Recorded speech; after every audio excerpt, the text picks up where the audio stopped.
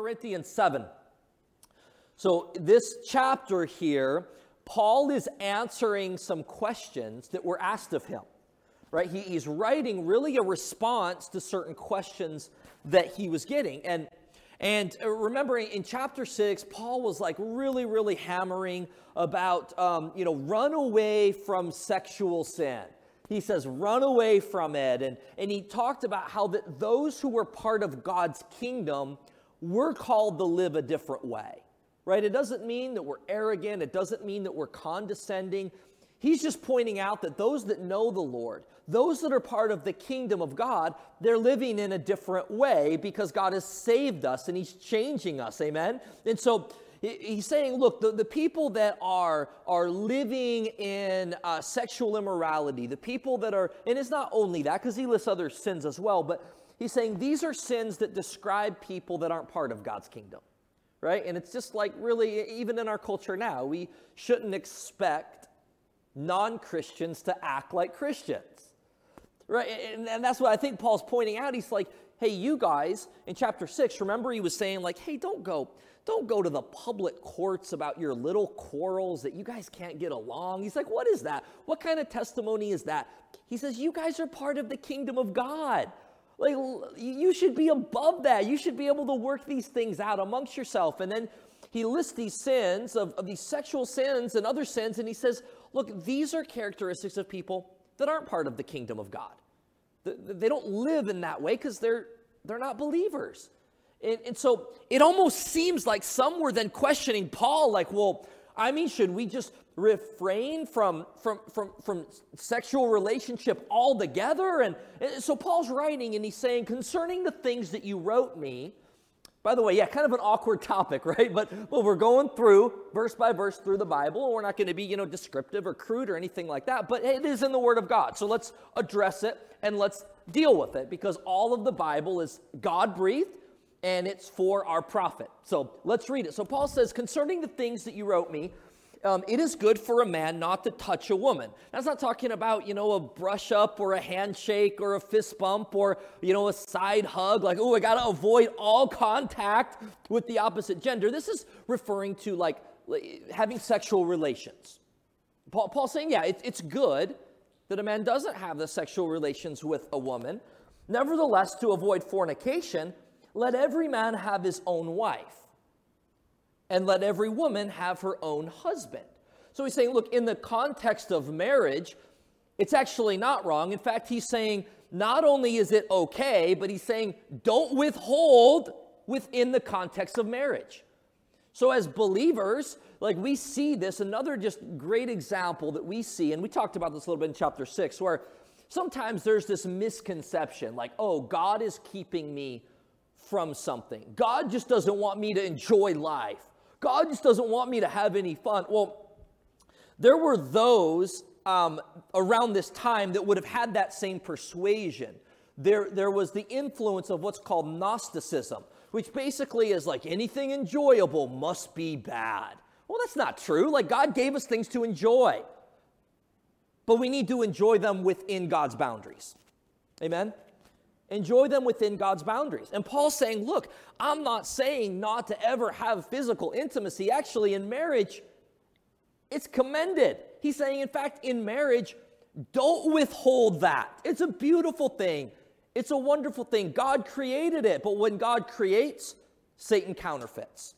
When God creates man in our fallen state, the fallen state of man perverts something that God creates is beautiful. So Paul's saying, look, yeah, it's good outside of the boundaries of marriage, right? Don't do that. In fact, remember chapter 6, he says, run away from it. Run away from it. And again, let me just interject this. Today's sermon is not to try to guilt trip anyone of maybe things you've done in your past, right? We're talking about right now. We're talking about the present, where you're at right now. Maybe you've made mistakes. Well, you know what? All of us have, but don't continue in those things. Don't just throw your hands up in defeat because you've made mistakes in the past. Be committed that from this day on, you're going to follow God's ways. Be committed that this day on, that you are going to honor Christ, as he said in chapter 6, because our body doesn't just belong to us. It's God's temple. It belongs to God. and we need to live in a way that's glorifying to him. So he says, look, within marriage, it's beautiful. Let the husband render unto the wife due benevolence. That benevolence just means that loving affection. And likewise, also the wife unto the husband. So he's saying, look, within marriage, don't withhold. Don't withhold. Give to one another unselfishly. Verse 4, the wife hath not power of her own body, but the husband. So he's saying to wives, look, your body belongs to your husband. So, I don't know if I like the sound of that. We'll keep reading, right? Because he says the same thing. Husbands, your body belongs to your wife. In other words, what he's saying is be unselfish, be generous with one another. Don't withhold from one another. He uses in verse 5 the word don't defraud one another or don't deprive one another of that sexual relationship. He says, except it be with consent for a time, that you may give yourself to fasting and prayer. He's like, okay, so maybe for a spiritual reason, there's going to be a time you're really praying and fasting on something, and you're going to communicate to one another that, you know what, we're going to take some time apart. He's like, that's fine.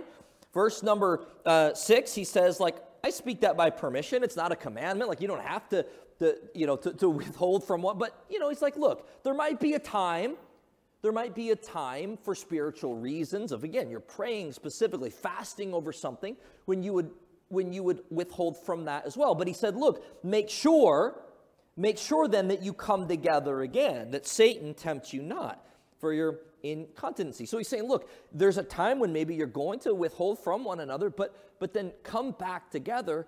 And he's saying, otherwise, like, this is going to be an open door for Satan to tempt. Now, this is really important that we talk about this because there's times where a spouse maybe is unfaithful and they cheat on their spouse, and then it's called victim shaming or victim blaming. Well, I cheated, but I wouldn't have if my wife would be more affectionate or if my husband would be more, and it's almost like they use that as an excuse for their sin.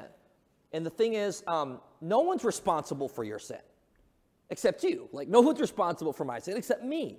So he's not saying that it's an excuse to sin, but he is saying if a husband and wife aren't having that loving affection, that intimacy together, it's going to open up some doors for temptation. And that's just the reality of it. Again, we're not saying that it's an excuse to sin. It's not. But you know what?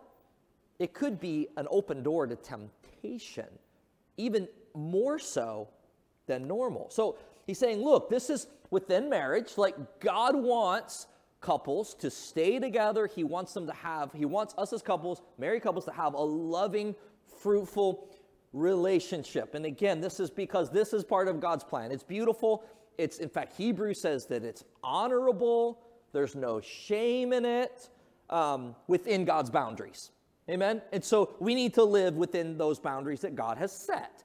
So now he goes on, verse number 8. Again, I told you, this chapter is a little bit awkward, but it's all God's word, and so we're not going to skip over it. He said, I say therefore to the unmarried and widows, it is good for them if they abide even as I. But if they can't contain, then let them marry, for it's better to marry than to burn. So he's saying, look, those that maybe have been married and you have a spouse that's passed away, said, look, he's putting a plug in for being single. It's like it's better to remain as I.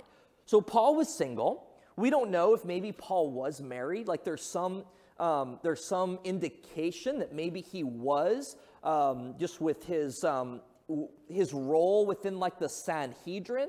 Seems like that would have been a position of like that they would have been married to hold that position. And actually meant to ask Pastor Howard what his thoughts were on that, and I forgot to, but he could probably give you more insight. But the point is this: we don't know that for certain. He may have been married and his wife passed away. Maybe his wife left him because of his radical conversion to Christianity. But the point is, at this point in his life, he's single, right? And he's saying, like, look, it might be better to remain as I, and not to marry. And we'll look later on in the chapter, he kind of points out some benefits to being single, right? Not saying you have to, but he's saying, look, don't discount the fact that there could be some advantages to that. He says, but look, if you can't contain, then marry. It's better to marry than to burn or to have that deep passion and desire. If you have that passion and desire and you need to marry and want to marry, he's like, go ahead. Now, verse 10, he says, unto the married I command, yet not I, but the Lord. So that phrase looks a little weird or awkward. What does that mean? Yet not I, but the Lord is saying this? Well, all of the scripture we have is God-breathed. It's inspired by God. Why is he saying this? Well, this is simply just a reference of he's saying that Christ in his earthly ministry actually addressed this specific thing. Because here we're going to look at a verse in a moment where he says that, that the Lord didn't say this, but I am. And it's just simply saying that Christ didn't specifically address that in his earthly ministry. So what is he saying? What is the Lord's teaching? He said that let not the wife depart from her husband. And if she depart, so look, if there's a separation, he said then for the person that leaves, the wife, let her remain unmarried or be reconciled to her husband. So for whatever reason, we live in a fallen world and maybe there's a separation. He's saying don't just go and remarry immediately. He's like, look, seek for reconciliation to come back together if that's possible. And he says, let not the husband put away his wife. But to the rest, speak I, not the Lord. So the Lord didn't specifically address this in his earthly ministry. But if any brother hath a wife that believeth not, and she be pleased to dwell with him, let him not put her away. And the woman which hath an husband and believeth not, and if he be pleased to dwell with her, let her not leave him. For the unbelieving wife is sanctified by the wife, and the unbelieving wife is sanctified by her husband. Else were your children unclean, but now they're holy. If the unbelieving depart, let him depart. A brother or sister is not under bondage in such case, but God hath called us to peace. For what knowest thou, O wife, whether thou shalt save thy husband? Or how knowest thou, O man, whether thou shalt save thy wife? So what is he saying in these verses? So here, understand this context, right? In Corinth, in this church at Corinth, there were some that came to faith in Christ, but their spouse had not yet come to faith in Christ. And he's saying, look, just because you become a Christian and they didn't, doesn't mean that the marriage is over. It doesn't mean that you should divorce. It doesn't mean that you should leave. He's saying, look, God, now he says, look, if they leave you, that's not on you. That's not on you. Like, you can't control that. But you don't be the one to leave. You don't be the one to end the marriage. He's saying, because who knows? God could be using you as the instrument, as the tool for your spouse to come to faith in Christ. And vice versa. He's saying, look, the wife can be sanctified by the husband. It's not saying that if you're here as a woman and your husband's not a believer that you're responsible for saving him. It's just saying God can use you and your testimony and your life to ultimately lead him to coming to faith in Christ. And vice versa. So I speak a word, just as Paul is speaking a word of encouragement to those within the church of Corinth. We speak the same word of encouragement to those in here who you're a believer, but your spouse is not. You are a follower of Christ and your spouse is not. Don't give up hope. You don't know how God's using you. You don't know how God's using your testimony. You don't know how God's going to use the fact that you have been changed by the glorious gospel of Christ and how God can use that for your spouse to come to faith in Christ. He's saying, look, you're a believer now, and they became a believer, or they were already married before they became a believer, and he's like, look, don't think that means your marriage is over. It's like, now, if they leave you because you're a believer and a follower of Christ, and they don't want anything to do with that, he's like, that's not on you. You can't control that. But you don't be the one to leave. You don't be the one to leave. Let's read on. Verse 17, but as God hath distributed to every man, as the Lord hath called every one, so let him walk. And so ordain I in all churches. He's going to continue the same thought in just a few verses, but basically what he's saying is, look, be content with where God has you. Like, some of you are married. Some of you are married, but your spouse isn't a believer. Some of you, he's going to talk about you're single. He's like, embrace where God has you.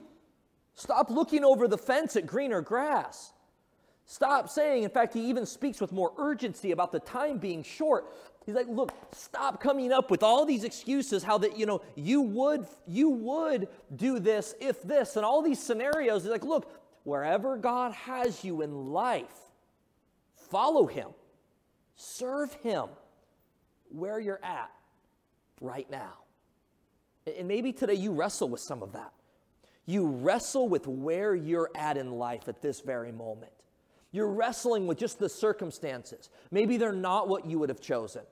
And maybe you have been through a relationship that's just ended, and it hasn't been what you've wanted. You wanted it to work, but you had a spouse that abandoned you or abused you or walked away from you, and maybe you find yourself, whatever the scenario, maybe you're single and you're really wanting to have someone and wanting to be married, and yet it seems like for whatever reason at this time in life that God's not allowing that to happen. And the truth is this: it doesn't mean that there's something wrong with you. It doesn't mean that you're second class or second rate. Embrace where God has you and serve God with where you're at. So he gives two examples. One, he says, look, there are some of you that came to faith in Christ and you were circumcised. So you would have been Jewish, and that was the outward sign of the covenant people of God. He's like, but some of you aren't. Some of you aren't. He's like, well, let every man abide in the same calling. Verse 19, circumcision is nothing and uncircumcision is nothing, but the keeping of the commandments of God. Let every man abide in the same calling wherein he's called. Art thou called being a servant? Care not for it. But if thou mayest be free, use it rather. So he's saying, look, he uses circumcision, then he uses a slave or servant. He's like, some of you are slaves, right? Just within this culture, within this context, and just, bear in mind, you're going to read in the scripture about slavery often, and some people who have no understanding of the context want immediately, the Bible condones slavery. He's not condoning it. It's just like, this is just where they were at in this culture at this time. And he was saying, look, some of you are slaves. Some of you were slaves and now you're free. And some of you are free. He's like, wherever you're at, serve God where you're at. He's like, now, if you can be free, go for it. Like, take it. Take the freedom if you can. But he's saying, wherever you're at, whatever place God has you, be content with that. Serve God in that place. Verse 23 says, you're bought with a price, and be not servants of men. Brethren, let every man, wherein he is called, therein abide with God. Now, these next few verses that we're going to read, Paul's making this plug for some of the advantages of being single. Now, it's important to know here that there are those that take this passage out of context, and some have tried to say, well, God prefers you to be single. And in fact, you can't be of great service for God if you're married. You need to be single. Well, there's a certain context Paul's going to say, because it seems like what he's saying here is he recommends singleness. He recommends that they don't get married. He's like, well, it's not a sin if you do, but I would recommend you don't. Well, because there's a certain context, though, that's taking place here. The reason he's saying that is because there's a present distress that they're under at that time. So he says, concerning virgins, I have no commandment of the Lord, yet I give my judgment as one that hath obtained mercy of the Lord to be faithful. I suppose, therefore, here it is, that this is good for the present distress. I say that it is good for a man so to be. He's like, are thou bound to a wife, or are you married? Don't seek to get out of the marriage. He's like, are you loose from a wife, or don't seek to marry? He's like, if you marry, you haven't sinned. And if a virgin marries, she hasn't sinned. Nevertheless, he says you're going to have trouble in the flesh, but I spare you. So what was taking place at this time, we're not exactly sure. We're not exactly sure what this present distress was. We think it could have been that persecution of believers was just kind of getting underway and starting. that there was persecution, or that there was a famine, as was predicted in the book of Acts. It was already beginning, and a famine would be equivalent to like a major economic disaster. And Paul's saying, look, because of the present distress, it might be better to just remain as you are. Like, it might not be the best time to jump into a marriage right now because of the present distress. He says if you do, you're not sinning. He's just saying, look, I recommend that you may not do that. So that's the context. What's the application, though, to us in 2021? Well, I think what Paul's saying is, if you're single, before getting married, consider all the factors. Like, weigh all the options, right? Like there may be, it may not be wrong, but also it may be wise to not jump into that. And I can think of a number of questions, right, that if you're single, that you should ask yourself before getting into a marriage. Like, and one thing, and this shouldn't even be an option because this is clear in Scripture, and is that person a believer? Right? Believers should marry believers. Is this person a believer? And sometimes, like when I'll ask that and people say, oh yeah, yes, they're a believer. And like, well, why is, like, how do you know that? Have you guys talked about, well, they believe in God. Like, it's just like real general. And it's almost like it's wishful thinking, not fact. So as a believer, if you're single, you need to ask yourself, is this person a believer?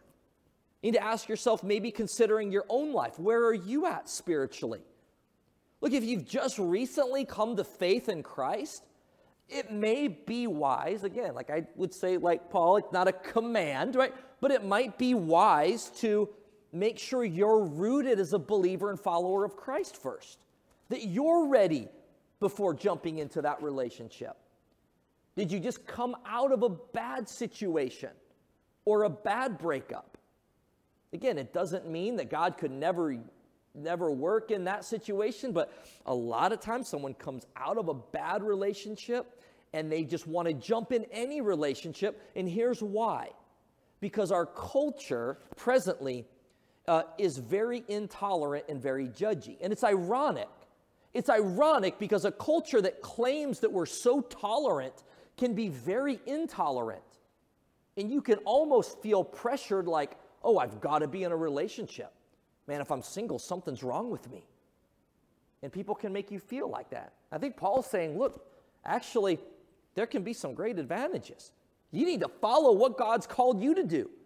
And you're not second rate or second class. He's like, there's actually some advantages to that. So, again, we could talk a lot about some application for timing, and is it wise to enter a relationship? But that's really not the main point of this sermon, and we're getting through 40 verses today, so I don't really have time to get off on rabbit trails any more than I already have. So look, verse number 26, I suppose, therefore, that this is good for the present distress. Sorry, we already read that verse. Verse number 29, but this I say, brethren, the time is short. It remaineth that both they that have wives be as though they had none, they that weep as though they wept not, they that rejoice as though they rejoice not, they that buy as though they possess not, and they that use this world as not abusing it, for the fashion of this world passes away. What is his point here? He's saying, look, the time is short. Don't be distracted with the things of this life. Now, it's not saying that your marriage, isn't important, or that your family relationships. I mean, the reality is that as believers and followers of Christ, the relationships that we have with people, like, that's going to last for eternity. Not in the same way, but I mean simply this, that as believers, as followers of Christ, it's so much more than just this life here and now. Paul's pointing out, look, don't become so attached. He says the time is short in verse 29. The Greek word sostello that he uses for short, it means to be rolled up or to bind up. And it would be a term that they would use when a ship would come to harbor. And when that ship would approach the harbor, they would roll up those masts on that ship. Why? Because they had almost arrived. They were almost home, and Paul's saying, look, we're almost home. And whether that's in the context of, it sure seemed like Paul was expecting the return of Christ, but whether that is exactly what he's speaking of or not, the point is that this life, even if we live to 90 or 100 years old, time is short. Time is short, and he's saying, have an urgency. Like, don't be so attached to things in this life. And he's going to talk now about, look, if you're married, verse 32, you're caring for your marriage. Or sorry, verse 32, I would have you without carefulness. He that is unmarried careth for the things that belong to the Lord. So basically he's saying, not saying that people are married don't care about the things of the Lord. He's just saying, look, if you're single, you might have less distraction to serve the Lord in some areas, right? It's almost like he's again, putting this other plug in for singleness. But he that is married cares for the things of the world, that he may please his wife. So, verse 34, there's a difference between a wife and a virgin. The unmarried woman cares for the things of the Lord, that she may be holy, both in body and spirit. But she that is married careth for the things of the world, how she may please her husband. Now, again, together as a married couple, hopefully you're concerned about the things of the Lord. But again, the point that he's making is, look, there's some other things and maybe even some things that can be a distraction or things that you might not have as much opportunity as if you were when you were single. It seems like that's the point that he's proposing. Like, hey, if God's called you to be single, whether like for your whole life or whether just for this stage of life, like, hey, don't think you're second class or second rate or there's something wrong with you. He's like, hey, you're going to have some more opportunities to serve God that maybe somebody that's married doesn't have. Because when you're married, how many of you recognize who are married, hopefully that, it's more than just you. Like, you have to consider, what does my spouse think? What does my spouse want to do? So when, just a few months after Taryn and I got married, I was planning something so I was a youth pastor at the time. And so where I was in the church I was at, it was every Friday night is a youth activity, right? You're going bowling, or you're getting pizza, or pizza was usually involved, right? It's a big party, with 40, 45 teenagers. And so that particular year, my wife's birthday, which I know is May 4th, I got that, it fell on a Friday. And I thought, perfect, right? Like, what better way to celebrate my wife's birthday, the first year of being married, keep in mind. What better way to celebrate than, having a big pizza party with teenagers? Like, this is perfect. But one problem, I didn't consult with her what she thought about this great idea. Now, you might be thinking, well, it doesn't matter because you're doing ministry. Actually, it did matter greatly because I'm married, and it's not just about me. Right? And so I didn't finish that story in the first service. Somebody was like, so you left me hanging. What happened? And of course, what happened is we postponed the activity to Saturday, like a good husband should do, right? The point Paul's saying here, though, is look, if you're single, recognize that, look, there's some advantages. There might be some opportunities. Embrace that. Again, it doesn't mean that you can't get married. In fact, he says, yeah, go ahead if you want. But weigh all the options. Consider all the factors. Don't feel like there's something wrong with you if you're single. Embrace it. Be content. Nothing wrong with praying and pursuing that God would bring someone your way. But don't think that there's something wrong with you. In fact, again, Paul, it seems like he's just making this plug for, you know what? Man, you can have maybe some more opportunities that God could bring your way for ministry by being single. He says, I speak for your own profit, not that I may cast a snare upon you. He's like, I'm not trying to burden you with this. But if any man think that he behave himself, verse 36, uncomely toward his virgin, if she pass the flower of her age, that's just really a nice euphemism for saying that a young woman is matured now. He's like, and the need so require, let him do what he will. He sinneth not, let him marry. So this might seem really weird to us. Something called arranged marriage, right? That seems weird. But that's because that's not our culture. Of course it seems weird. It wouldn't have been weird for them. Like how we do it would seem really, really weird for them. But the scenario here is this, right? There's an arrangement or there's an engagement, and it may have been for like years and years that they knew like, hey, we're going to be together, that we're going to be married. And they know that. Paul's saying like, hey, it's not a sin if you go ahead and get married. Now be pure, right? Don't act in an impure way. And again, I know that's like, well, that seems kind of weird in our culture of like, waiting till you get married before you have sexual relationship with someone. And you know what? It was definitely weird in this culture too. It was counterculture to what was going on in Corinth. But again, Paul's saying as believers, right? We're called to live as God's called us to live. And it sometimes goes against what's normal in our culture. So Paul's saying, look, you have this arrangement, like it's not a sin to marry. Go ahead. He's like, it might be better though to wait. It might be better to wait. Verse 38, so then he that giveth her in marriage doeth well, but he that giveth her not in marriage doeth better.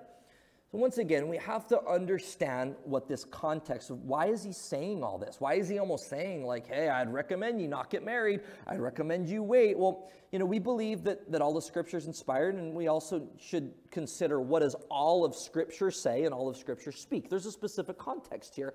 But again, I think the application is this. For those that are single, look, you don't have to wait till you get married before you can serve God. You have to wait till you get married before you're content. Like God has something for you. Don't believe the lie that maybe our culture can put on you or other people can put on you that oh, there must be something wrong with you. No, that's not true. It's not true at all. Verse 39, he says, the wife is bound by the law as long as her husband liveth. But if her husband be dead, she is at liberty to be married to whom she will, only in the Lord, right? I got to be a believer.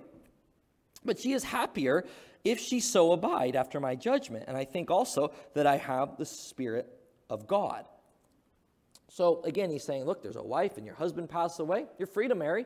Might be better not to. Might even be happier if you don't. But look, not a sin.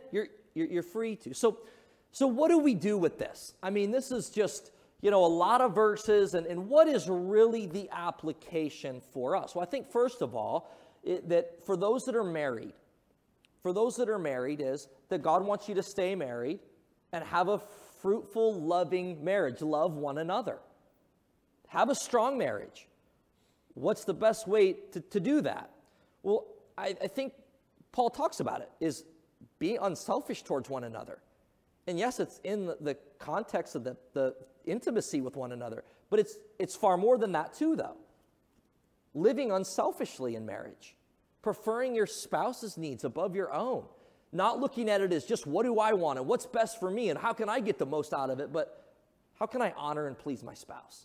How can I prefer my spouse? God wants married couples to stay married. And again, this is not to try to guilt trip you or be a burden if maybe you've had a failed marriage in your past. We're talking about now. God wants married couples to stay married and enjoy one another's love. Secondly, look, if you're single, consider all the factors, weigh all the options before getting married. I think that's a fair application of the passage. Again, we understand there's a certain context where he's saying, look, because of what's going on, consider that. I think it's fair to say, look, if you're here and you're single, consider the factors, right? Weigh all the options. And there's nothing wrong with where you're at and being single if that's what God has for you. But consider those things. Weigh all the options. Whether you're married or single, be content with where God has you. Serve God with where you're at. Maybe you're married and you have a wonderful marriage and your marriage is going well, and be content with that and serve God. Maybe you're married but you have a spouse that's not a believer. Be content and serve God. Like, pray for them. I don't mean content in the sense that you're not concerned, but understand, look, God is working. And pray that God will use you for your spouse to become a believer and come to faith in Christ. But wherever you're at in life, be content with where God has you and recognize that God has a purpose for you. And that there's some advantages to where you're at now to serve God in a way that you might not otherwise be able to. Be content with where God has you. And then fourthly, we see, don't hold the things of this life too closely. Say, look, hey, time is short. Time is short. If you're married, don't seek to get out of that. If you're not married, don't seek a spouse. Again, certain context, right, with what was going on. But I think the overall principle is, like, let's not hold on to things in this life too closely. Time is short. Let's have an urgency of serving God with where we're at right now. Let's pray. God, thank you.